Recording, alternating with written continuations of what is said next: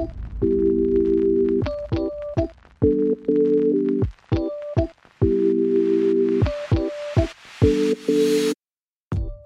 welcome to the Freedom House Church Weekend Message. Today, you'll be hearing an exciting message from a communicator on our teaching team. Whether you're just waking up, on your way to work, or going for a relaxing evening walk, we know this message will equip you to experience Christ's freedom today and every day. So enjoy.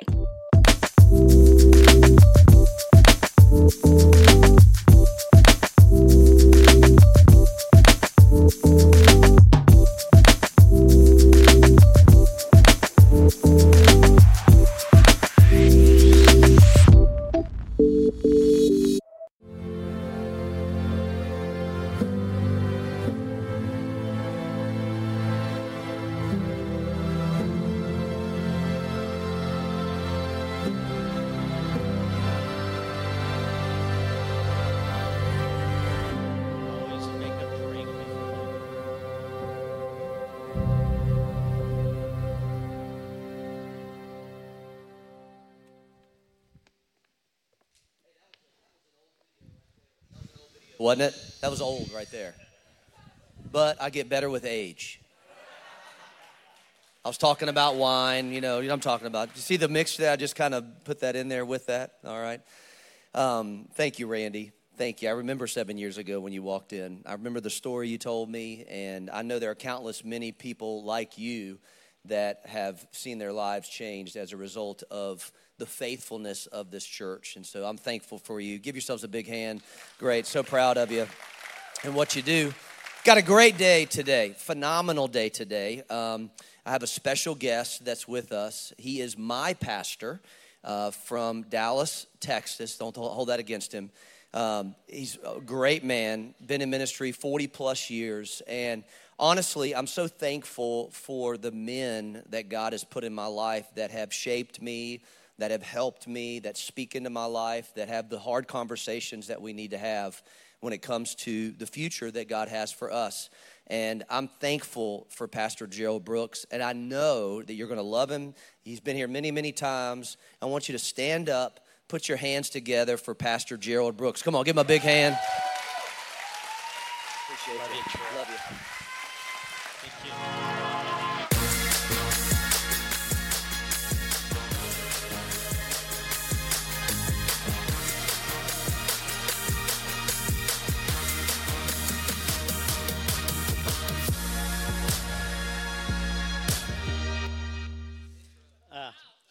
I'm not used to a walk-up song. That was just very, very good.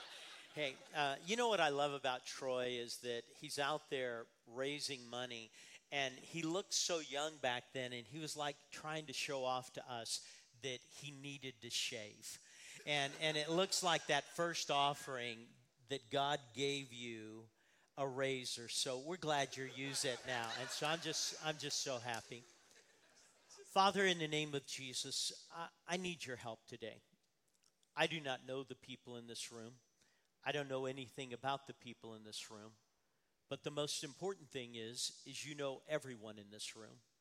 You know the things that they hope, and you know the things that they fear. You know the things that they dream, and you know the things that they dread. You know the things that they tell everyone. But you also know the things they've never whispered to anyone. And because of that, you're the one who can minister. You can go beyond the facade of how we look right now and somehow speak to us and somehow go deep into our hearts and communicate. And today, I pray that that'll happen. I pray, Father, in the name of Jesus, that you're going to do what only you can do. And when it's all said and done, you're going to help us to be more like Jesus than ever before. In Jesus' name. We all agree together saying, Amen. In Acts chapter 1 and verse 5, Jesus spoke these words. He says, John truly baptized with water, but you shall be baptized with the Holy Spirit not many days from now. I want to take you back to 1919. The Great War, as they called it the war to end all wars. Unfortunately, it wasn't. But World War I had just ended. But what had happened during World War I was that the British were very concerned that in what we would call the Middle East and the Arabian Peninsula, that the Ottoman Empire, where Turkey is, that they, while everyone was occupied with Europe, would begin to descend from there, and they would take over that peninsula. They couldn't move troops over there, and they couldn't get people over there because they were needed in Europe, but they sent this young lieutenant named Lawrence, and they sent him over there with this impossible mission, and that was to organize the nomadic tribes that had been in that area and somehow congeal them into a fighting force to stop the Ottoman Empire from coming down. Through just a series of remarkable leadership moments, he was able to do that. But in doing that, he fell in love with the people around that peninsula. And he knew that there was an opportunity for them to become very influential in the world. So after the war was over, he wanted to take the key chieftains of all these nomadic tribes, and he wanted to take them over into Europe to see the history of the world, to see the great Colosseums that had been built in literally thousands of years before, to tour the art, to begin to acquaint them with a whole new world. He took them over there, and they were able to see things they had never seen because they had just roamed a desert. But at the end of their trip, he had taken them to Paris, but something unique happened. When he took them to Paris, he put them in a hotel, and this particular hotel that they were at was a brand new hotel that had something that was new to that day. It was called running water. Up to that time, the only way that you had water in your room was they gave you a basin of water, and you just would wash and you would clean with that. But this had running water. You could turn on a faucet and you can turn it off. But can you imagine if you had lived your whole life in a desert? What would be the one commodity that was most valuable to you? It would be water. These men were fascinated that they could literally be at the wall and they could turn a faucet on and water would come, and turn a faucet off and water would stop, turn it on, turn it off. And they were captured by this. He wanted to take them to several other places, but they wouldn't leave. They wanted to do nothing but be in the room, turn water on, turn water off. But in their world, this was something that they could only dream of, the possibilities that this would happen. He tried to convince them to go out. He tried to convince them to go see, but they were so fascinated, and they would just take turns, turning it on, turning it off, turning it on, turning it off. Finally, it was going to be time for them to return back to their lands. He went out to get the tickets that would be on the ship that they would be on. But when he came back to the hotel, he was caught off guard that there was a commotion that was going on. And the commotion that was going on was the fact that the police had surrounded the hotel. See, while he was gone and the chieftains knew that they were leaving that hotel, each one of them had taken the faucets in their room and had torn them out of the wall and had packed them to take them home. He walked in and he looked at them and he said, "Guys, what are you doing?" And they said, "We've got to show this to our people. The ability to turn it on and water comes, turn it off, water stops, turn it on, turn it off." And he said, "Guys, you don't get it." He said, "The faucet isn't what you really need." He said that faucet is connected to a line that goes into the basement of this hotel, and there's a giant reservoir of water that is contained there. But then there's a line that goes to a giant lake that is a giant reservoir. He says you're falling in love with the faucet, and what you need is the reservoir. Now, I say that to you because what I want to say to you as a pastor of 44 years is that I've watched Christians fall in love with the faucet. Well, if we do church this way, let's turn it on. Well, if we don't do it this way, let's turn it off. Well, if we sing this kind of song, well, if we have this kind of meeting. And I've watched people fall in love with the faucet and miss the reservoir. And see, what God wants you to know is that when Jesus came, he said, it's to your advantage that I leave, because if I leave, God's going to send you another comforter. He's going to send you the Holy Spirit. And what God knew was in your life, you needed something bigger than a faucet. You needed a reservoir, and that reservoir is the Holy Spirit. You needed to be able to tap into a vastness of who God is, that when you begin to come into the presence of God, that you're not limited to just turning something on and turning something off, but you've gone deep, and it goes all the way back to a reservoir. When we talk about the Holy Spirit, we're talking about the disposition of God giving you access to his power and his presence in a way that is unequal. And Jesus knew this was important. So he turned to his disciples and he said, guys, I need you to hang out here. Because in a few days, you're going to be baptized. But you're not going to be baptized with water. You're going to be baptized with the Holy Spirit. Now, you've got to understand, the book of Acts is the only history book that we have of the New Testament church. But in that book of Acts, there are 6 terms that describe what the Holy Spirit wants to do in your life and my life. There are 6 of them. I want to give them to you real quickly. We just read one of them. It is the term baptized. You shall be baptized with the Holy Spirit. So that's the first of 6 terms. There's a second phrase that describes the Holy Spirit in the book of Acts, and that's in verse 8. And the Spirit of God shall come upon you. So the first word is baptized. The second phrase is come upon. But then in Acts chapter 2 and verse 4, it says, and you shall be filled with. You shall be filled with the Holy Spirit. And then the next one's in Acts chapter 2 and verse 17. It says, and the Spirit of God shall be poured out upon you. Poured out upon you. And then in Acts chapter 2 and verse 38, it says, you shall receive the Spirit. And then in Acts chapter 8, the last one, verse 16, it says, and the Spirit of God shall fall upon. So I need you to get it. In the book of Acts, God gave 6 terms that describe how God wants the reservoir to look in your life, how he wants it to function, how he wants that to occur. And he describes 6 words: the word baptize, the phrase come upon, the phrase filled with, poured out, received, and fallen upon. Each one of these terms describe the work of the Spirit in a different way. Because the Spirit's so vast, God couldn't give you one term, he gave you 6. And each one of these terms describe something of the Holy Spirit in your life. Now today, I want to talk about 2 of those. 2 of those terms to describe this reservoir that God wants to work in your life. The first one I want to talk to you about is being baptized with the Holy Spirit. Acts chapter 1 and verse 5.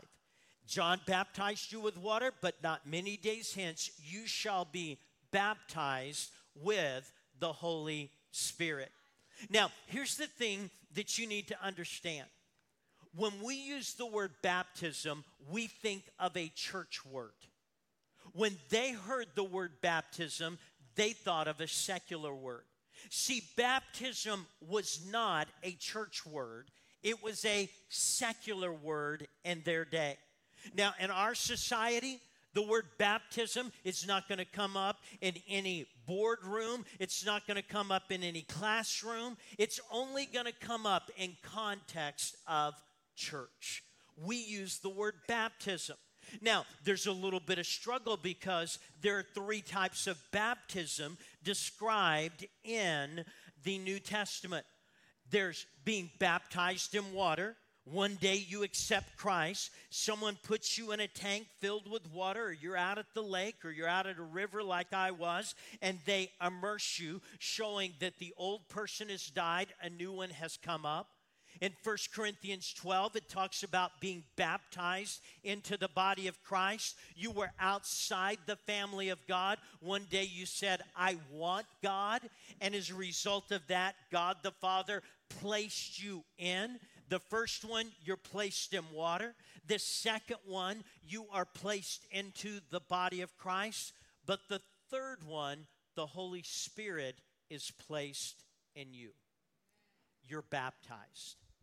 Now, that was a secular word. It wasn't a church word. Here's what they heard. The word baptism in their day meant this.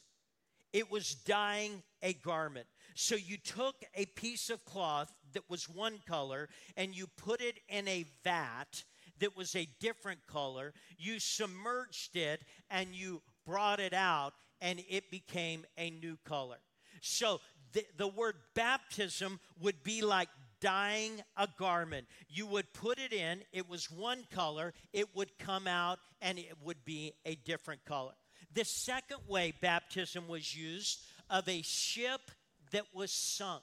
So a ship is on the sea. What happens? It's in the water, but then it sinks. The water's now in it. They would say that ship was baptized. We would say it's sunk. So, two ways. You take a piece of cloth, you submerge it into a vat of dye. It comes out one thing, and as a result of having been put in, a ship that's sailing. The third way it was used of someone who was swimming and they drowned. We would say they were drowned. They were in the water, but when they drowned, what happened? Now the water's in them. They were baptized. That was the way this word was used. The fourth way it was used was if you were eating, you would have a little piece of bread and you would dip it in the wine. And when you dipped it in, they said that was baptism. Now I need you to get those four phrases. The idea of putting something in a vat, it goes in one way, it looks a different way. The idea of a ship that's sailing, it's in the water, but when it sinks, the water's in it. The idea of someone swimming, they're in the water, but when they drown, the water's in them. And then a morsel being put in some kind of flavor, and it goes in tasting one way, and it comes out another. I need you to get that. See, some of you believe in the power of baptism because I can look at you. Because I can tell you that's not the color of your hair. You have a regular baptism service. You schedule it about every 6 weeks. You go into a place looking one way. You spend a couple of hours and you come out looking another way. People look at you and say, hey, your hair's different. And you know what? You look at them and you say, I just got baptized. Why? Because you went in looking one way, you came out looking another way, you looked one way going in, and then you came out. In fact, there are people sitting behind some of you that have been baptized, and they know you need to be baptized again because they're starting. They're starting to see what your hair really looks like. And do you know what's sad? Some of you are sitting behind men who have nothing to baptize.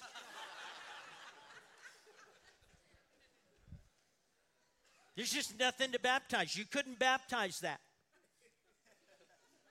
But see, baptism is about going in and looking one way, coming out and looking another. Some of you, when this church service is over, whenever I finally am quiet, you're going to go to a baptismal service. What you're going to do is you're going to find a restaurant. Now, this is North Carolina. You guys know how to baptize better than most states in the union.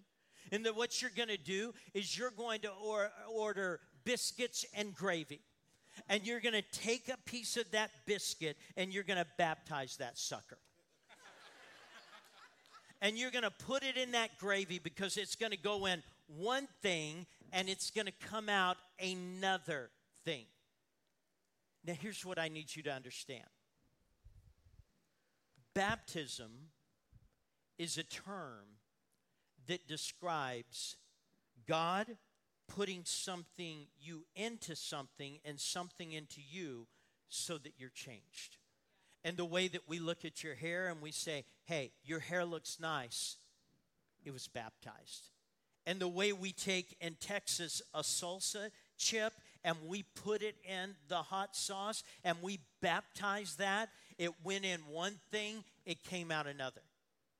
See, what Jesus was saying to his disciples is, I love you enough that I will not leave you the way you are.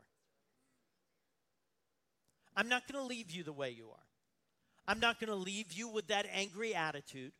I'm not going to leave you with that worried and stressed out mind. What I'm going to do is I'm going to send the Spirit of God and you're going to be baptized with him. And when you're baptized with him, it gives you the ability to be different from what you naturally are. You may be the easily offended person, but I'm going to turn you in to someone of love. You may be the easily stressed out individual, but I'm going to turn you in to the person of peace. You may be the individual that struggles with constant frustration, but I'm going to turn you into a person of patience. See, the whole nature of what baptism is to take you from one condition and move you to another. And see, what God refuses to do is to let you stay who you are. See, a lot of people want to go to church, but they don't want to be changed. And what Jesus said is, I want to baptize you. I want to take you from here, and I want to put you into here. I want to take you from this. I want to take you from that. So in the way the garment was put in, what was he saying? When you put a garment in a vat of dye, every fiber of it is changed. And that's what God wants to do. Now let me be totally transparent. I've had the privilege to be married to the most beautiful girl for 44 years. But what I can also tell you is marriage is the hardest thing I've ever done. It's the most difficult thing because marriage requires a transition. You no longer think about me, you think about we. And there's too many people who are married who still want to think about me. And if you think about me, you're not going to be married. Because marriage is about we, not me. Now, can I tell you, that's not my natural mindset. I want to think about me. I want to think about what I want, when I want it, how I want it, and I want to think about it in terms of just me. That is my natural tendency. I do not want a piece of the pie. I want the whole pie. That's my natural tendency. But there's only one thing that stops me from going to what I naturally want to be, is the fact that when the Holy Spirit comes into your life, what he does is he offers possibilities that do not exist. So for the first time, you now have power to not be selfish. You now have power not to be consumed with your own desires. You have power to be focused on something that's bigger than you. And unless you're filled with the Holy Spirit, what happens is it's all about you. It's all about what you want to do. But God says, hey, to change you, I need to send somebody to give you some power. So when you want to be selfish, you can think we more than me. When you want to be angry, you can think love more than hate. When you want to be stressed, you can think peace more than anxiety. And that's what the Holy Spirit does. He changes the very fabric of who you are, the essence of who you are. He takes you from being this that you were here. He puts you in the vat of dye and you come out being this. He says, hey, you're a ship that was sailing your own course, but here's what's going to happen. Now you're going to be filled with water and you're not going according to your will. You're going according to my will. And God just says, I want to baptize you. That term to them meant a total transformation. You're changed. You're different. You're able to think different. You're able to respond different.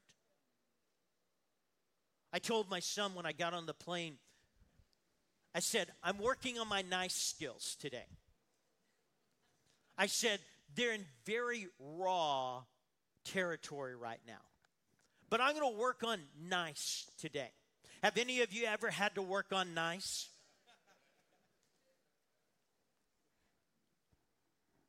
But the fact of the matter is, I can work all I want, and it's not going to be enough. It's only the Holy Spirit that can take me from what I naturally want to do. You know, we have that phrase in our society, well, just be you. That's the most selfish phrase in all of humanity. Just be you. You don't want me being me. Because you don't know the things that I think. You don't know the things that I want to do. You don't know the things that I'm fighting off doing. You don't want me to be me. You want me to be like Jesus. You don't want me to say everything I want to say and do everything I want to. And can I tell you something? I don't want you to be you. Because I don't even know you, but I think you a mess. In the name of Jesus.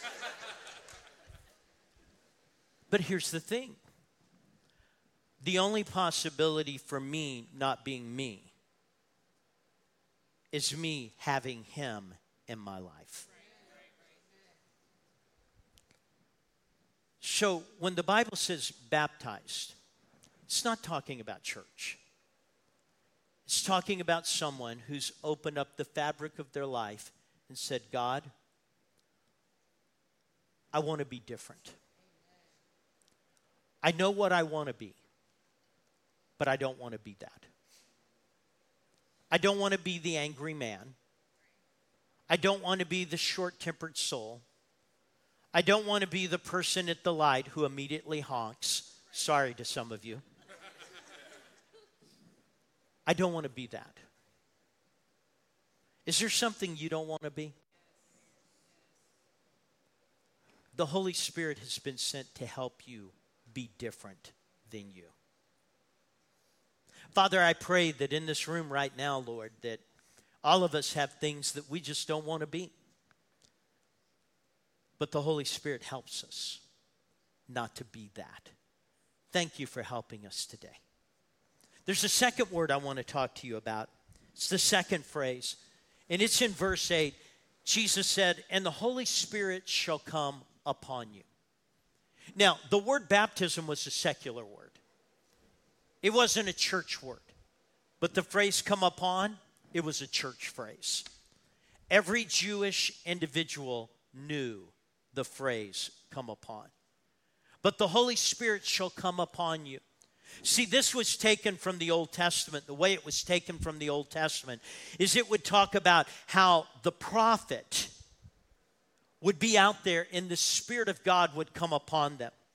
Now, in the Hebrew, it referred to an illustration like this, that someone has a jacket and they put it on your shoulders. So, you take something, a cloak, and you put it on someone's shoulder. That would be the phrase come upon. But in biblical terms, what it described was this. It described God enabling you to do something you could not ordinarily do. So God's going to take the Holy Spirit. He's going to put him on you so that you can do things that you could not ordinarily do. God's going to take the Holy Spirit. The Holy Spirit comes upon you. He enables you. See, the word baptism was about changing you. The phrase come upon was about enabling you. The word baptism changed you, but the word come upon enabled you. So now you're enabled to do something that you couldn't do. It's the illustration of Samson in the Old Testament, how that he had the Holy Spirit come on him, and there was great strength. There was great power. And so the first word, baptism, was about interior work of the Holy Spirit, but the second word is about exterior work of the Holy Spirit. It's about God using your life to have influence and impact that it could not have without the Holy Spirit coming upon you. So the Holy Spirit comes upon you to give you the ability to do things you couldn't ordinarily do. I need to build a bridge. You're not getting it. If I were to ask this question, every guy in here would be able to answer it. What was your first car? Every guy knows their first car. Every guy. They may not remember the names of their kids, but they know their first car. They may not know their anniversary, but they know their first car. Every guy knows his first car. Why? Because that's a transition point in life. You've got your first car. Now, my first car was a 1965 F-85 Oldsmobile. Now, the way that car became mine was we bought it brand new. It was my dad's. He wrecked it. Then he gave it to my mom. She drove it, and then she wrecked it, and then we gave it to my older sister. She drove it. She wrecked it, and when I became 16, it became mine. That car had matching dents on all four doors. It had been wrecked, but it was a tank. I loved that car. That car changed my life. I didn't have to worry about getting a ride anywhere. I could go anywhere I wanted to go. At any time. I didn't have to bum a ride. I didn't have to try to do anything. I had my car. Now, here's the thing about that car. It had a hole in its muffler. So it sounded bad. So I would go to lights, and literally there would be another guy who had a nice car because he's from a wealthy family, and he'd rev his engine. Well, if I put a little gas on that, mine went boom, boom, boom, boom, boom. It sounded good. And it looked like we were going to race. And then the light changed. He took off, and I was still sitting there. But I loved that car. But the thing about that car is it had power nothing. It didn't have power windows. If you were going to lower the windows there, you were going to get a forearm workout. You were going to go like this, and you were going to go like this, and you were going to go like this. And then after you did it about 5 times, it would crack about that much. And you just go like this, and you go like that, and then you get it down, and you just do that. It didn't have power brakes. If you broke this car, you look like Fred Flintstones. Your feet were going out the bottom of this car. You're sitting there, and you're trying everything. There'd be people watching you as you'd come to a stoplight, moms walking their little kids, and all of a sudden they see you and they see your head go down there hollering, oh, he's not going to stop, he's not going to stop. You're doing the best you can, you're pumping, you're going as far down as you can. It didn't have power brakes. It didn't have power steering. If you're going to steer that thing, it was hand over hand over hand. In fact, when I would go to lunch at school, my best friend and I, we had a plan because it took 2 hands to turn that wheel. So we had a strategic, choreographed plan of how we would turn that wheel. And when we would turn that wheel, I'd have a hamburger. I'd be using one hand. He'd have a hamburger. He'd reach with his other hand, and he would turn it. There were no power seats. If you were going to change the seats, you got out, you unlocked both sides, you moved it. It had power nothing. Now, the thing about that car is it got me from A to B. I love that car. If I wanted to go here, it would get me there. but it had power, nothing. About 3 years later, I got another car. Now, I love that first car because it's our first love. Every guy remembers the first car. But now, I have a different car. But this car has power, everything.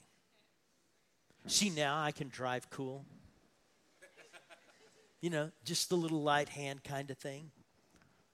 I can lower the windows. I remember the first day I got it, I just sat in the driveway watching the windows go up and down. I was just so happy.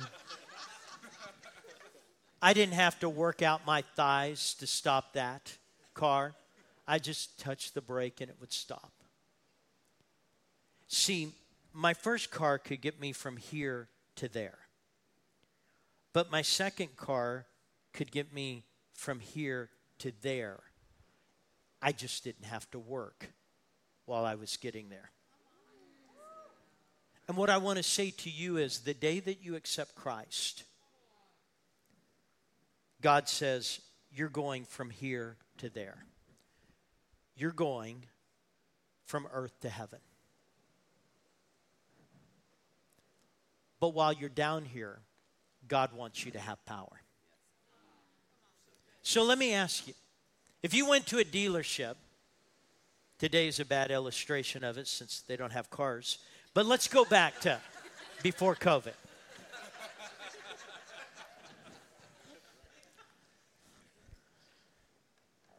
If you went to a dealership and you went into their little room where you're negotiating the deal, and the GM looks at you and says, you know what? I'm going to give you a free upgrade. You're not even going to pay for this. It's not going to cost you one penny. Just an upgrade. I'm going to give you this for free. Everyone in here would take it. Everyone in here would want it. It's free. But I watch Christians who come into church know they're going from heaven to earth. But God says, I want to baptize you with the Holy Spirit. I want the Holy Spirit to come upon you. And they say, well, I'm not sure if that's for me. Why wouldn't you take the free upgrade? See, for some of you, being a Christian's so hard. And it's because you haven't taken the upgrade. Jesus said, I'm leaving. I've already gone to the cross. I rose from the dead. But the Holy Spirit will come upon you. He'll help change the fabric of your life. But He'll not only do that, He'll give you power to live in this life.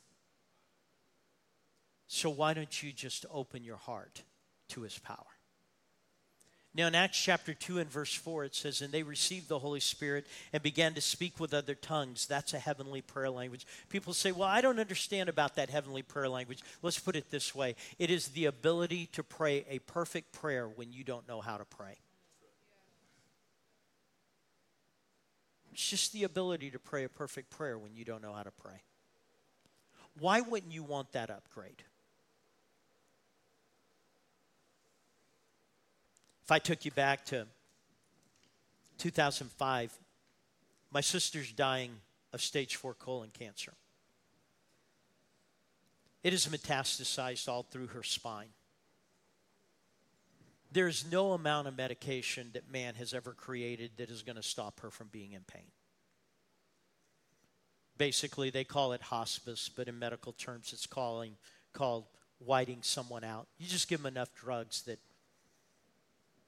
they're going to go. And as a result of that, what happened was that my sister would call me. And after church, I would go and I'd hold her hand. And I'd say, sis, we're going to pray in the Spirit. Remember praying a perfect prayer when you don't know how to pray? I didn't know how to pray for that kind of pain. And we'd pray all night. And she would look at me and she'd say, Gerald, this is the only time I'm not in pain. When I'm praying in the Spirit. I don't have the answers to every theological questions people think I do, but I don't. But I do know this. Jesus said, I want to give you power. And that power comes when you receive the Holy Spirit. And if you're a Christian, I don't know why you wouldn't want the upgrade. Father, in the name of Jesus, thank you, Lord, for taking these words, these thoughts, and ministering them to our hearts in Jesus' name. I pray, Father, that you will do what I can't do. You will speak to people and you will minister to them. You will make truth alive to them.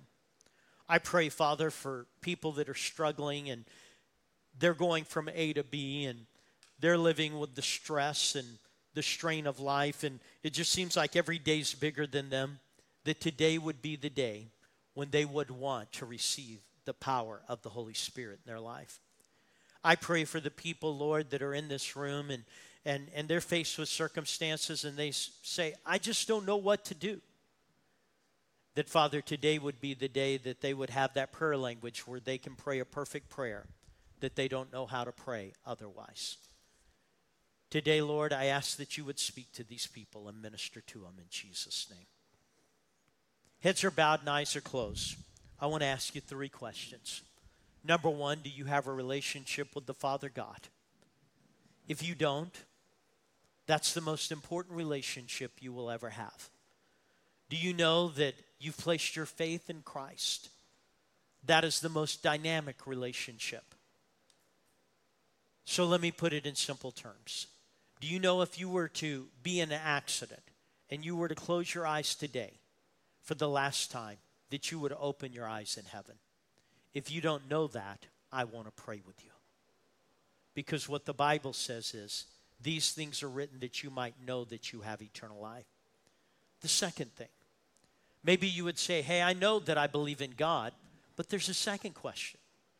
If you do believe in him, are you close to him? See, believing in him and not being close to him are 2 different things. I know a lot of people who have faith in God, they're just not close to him. Jesus didn't come into your life to be a part of your life. Jesus came into your life to be the center. If you're not close to him, I want to pray for you. But if you've placed your faith in Christ and you're close to him, then thirdly, have you ever been filled with the Spirit and received that heavenly prayer language? If you haven't, today's the day. Because God wants to give you the free upgrade. So while heads are bowed and eyes are closed, no one looking around. Any one of those 3 areas, you know that I'm talking to you, I want to pray with you. If you'd like to be a part of that prayer, if you would just raise your hand wherever you're at right now. I see that hand, I see that hand, I see that hand, I see that hand, I see that hand, I see that hand, I see that hand, I see that hand, I see that hand, I see that hand, I see that hand.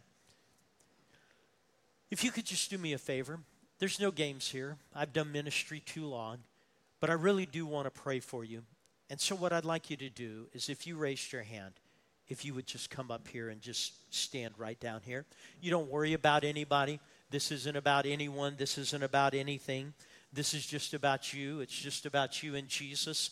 And today, God just wants to minister to you. And it's going to be simple ministry. And so we're going to pray a prayer, and then Troy's going to tell you what to do next.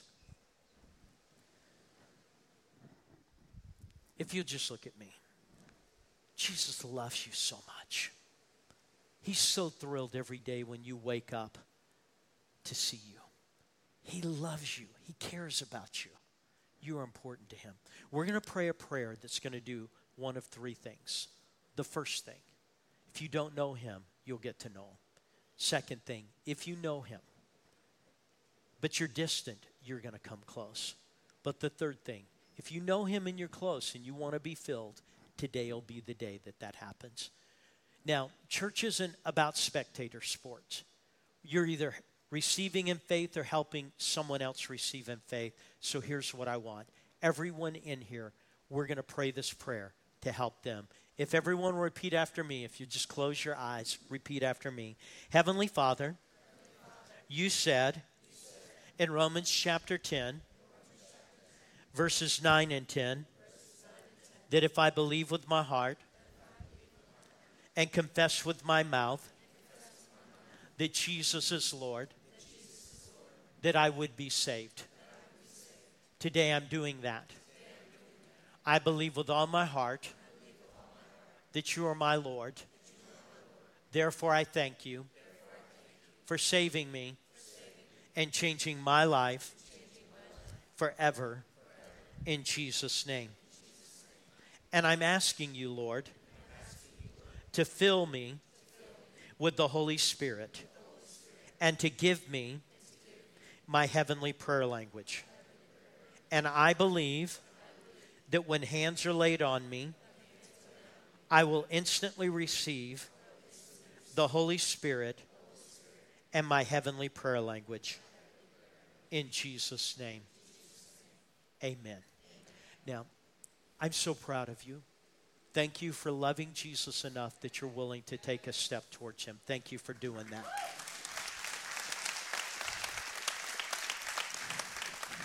Let me just say how proud I am of Troy and the ministry here and how much we love you.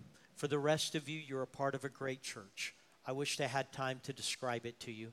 We have some resources in the back if that's of interest. Troy, I turn it to you. Why don't we all stand up? Can we just give these people a big hand clap? Isn't that fantastic? Stay right here if you could. I'm super proud of you as well. Just excited to see what God's going to do in your life. You know, many of you know this story, don't know this story, but when my daughter was in utero, my second child, she had tumors all in her brain.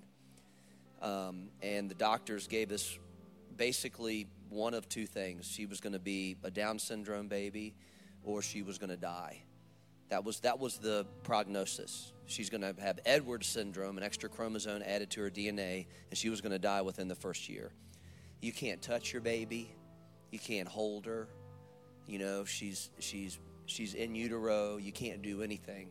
All we could do, Penny and I could do, I was so thankful that as a young guy at that time, I had a relationship where the Holy Spirit had come upon me, and I had a language that I could pray. I had a prayer language when I didn't know what to pray. I mean, how do you pray for a child you can't touch? I'd never experienced anything like that, never went through anything, and I'm so thankful for that prayer language. I pray as often as I can.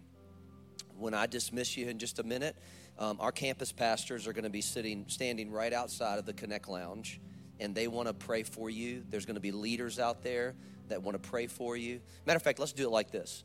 Why don't you stay right here, and our leaders are going to come up where you are. Just take a second. We're no rush to get to the next service. They can wait, okay? I want somebody to lay hands on you, and so our leaders are going to come and just lay their hands on you and just pray for you real quickly, because that's what the Bible says, and that's what Pastor Gerald prayed, is that hands would be laid on you and you would pray. The people that are praying for you are going to be praying in their heavenly language. Don't get nervous. This is awesome. This is incredible. And some of you are going to begin to pray right away. Before you leave today, do me one favor. Can you do me one thing? Before you leave, I want you to go by Guest Central, and I want you to grab this book, Following Jesus. Now, I know some of you are already following Jesus, but there are 2 chapters in this book about the Holy Spirit. And I want you to read those 2 chapters. So our Guest Central, please don't leave without grabbing this book. I know some of you are volunteers in the church, and you've probably never seen this book because we talk about it all the time for people who are new to the church. But I want you to grab it, and I want you to, if anything, just read those 2 chapters. It'll help you get a good understanding of what happened to you today. When I got filled with the Holy Spirit, I barely knew Jesus. Seriously, like we had just got acquainted. I just got to know him. So, and it was good for me because my mind didn't get in the way of something that I didn't understand. And it really helped me. And so I want to encourage you that. Aren't you thankful, church, that we can come and let God change us? We got great resources. This whole series that we're in, Trinity, is going to be a phenomenal series. We got lots of stuff coming up. I'm going to pray for you real quick, and then we're going to go home. Can we just lift our hands to heaven? Just thank God. Father, we're just so grateful today. We're so thankful for all that you've done in our life. Father, we're not going to be focused so much on the spigot. Father, we're going to be focused on the reservoir that you've put inside of us. Father, thank you for changing us today. We love you. We worship you in Jesus' name. And everybody said, amen. God bless you guys. Have a wonderful week. We'll see you next week. You are dismissed. Hang right here. Some people are going to pray for you. Thanks for tuning in. If you enjoyed this message, we encourage you to spread the word. Share with your friends and family on social media, and make sure you subscribe to hear a new message every week. Really love the message? Well, we want to hear from you. Make sure to leave us a review below. Want more Freedom House content? Follow us on Instagram at Freedom House and subscribe to Freedom House Church on YouTube. We hope you are equipped to experience all that God has for you this week, and we'll see you for our next Freedom House Church weekend message.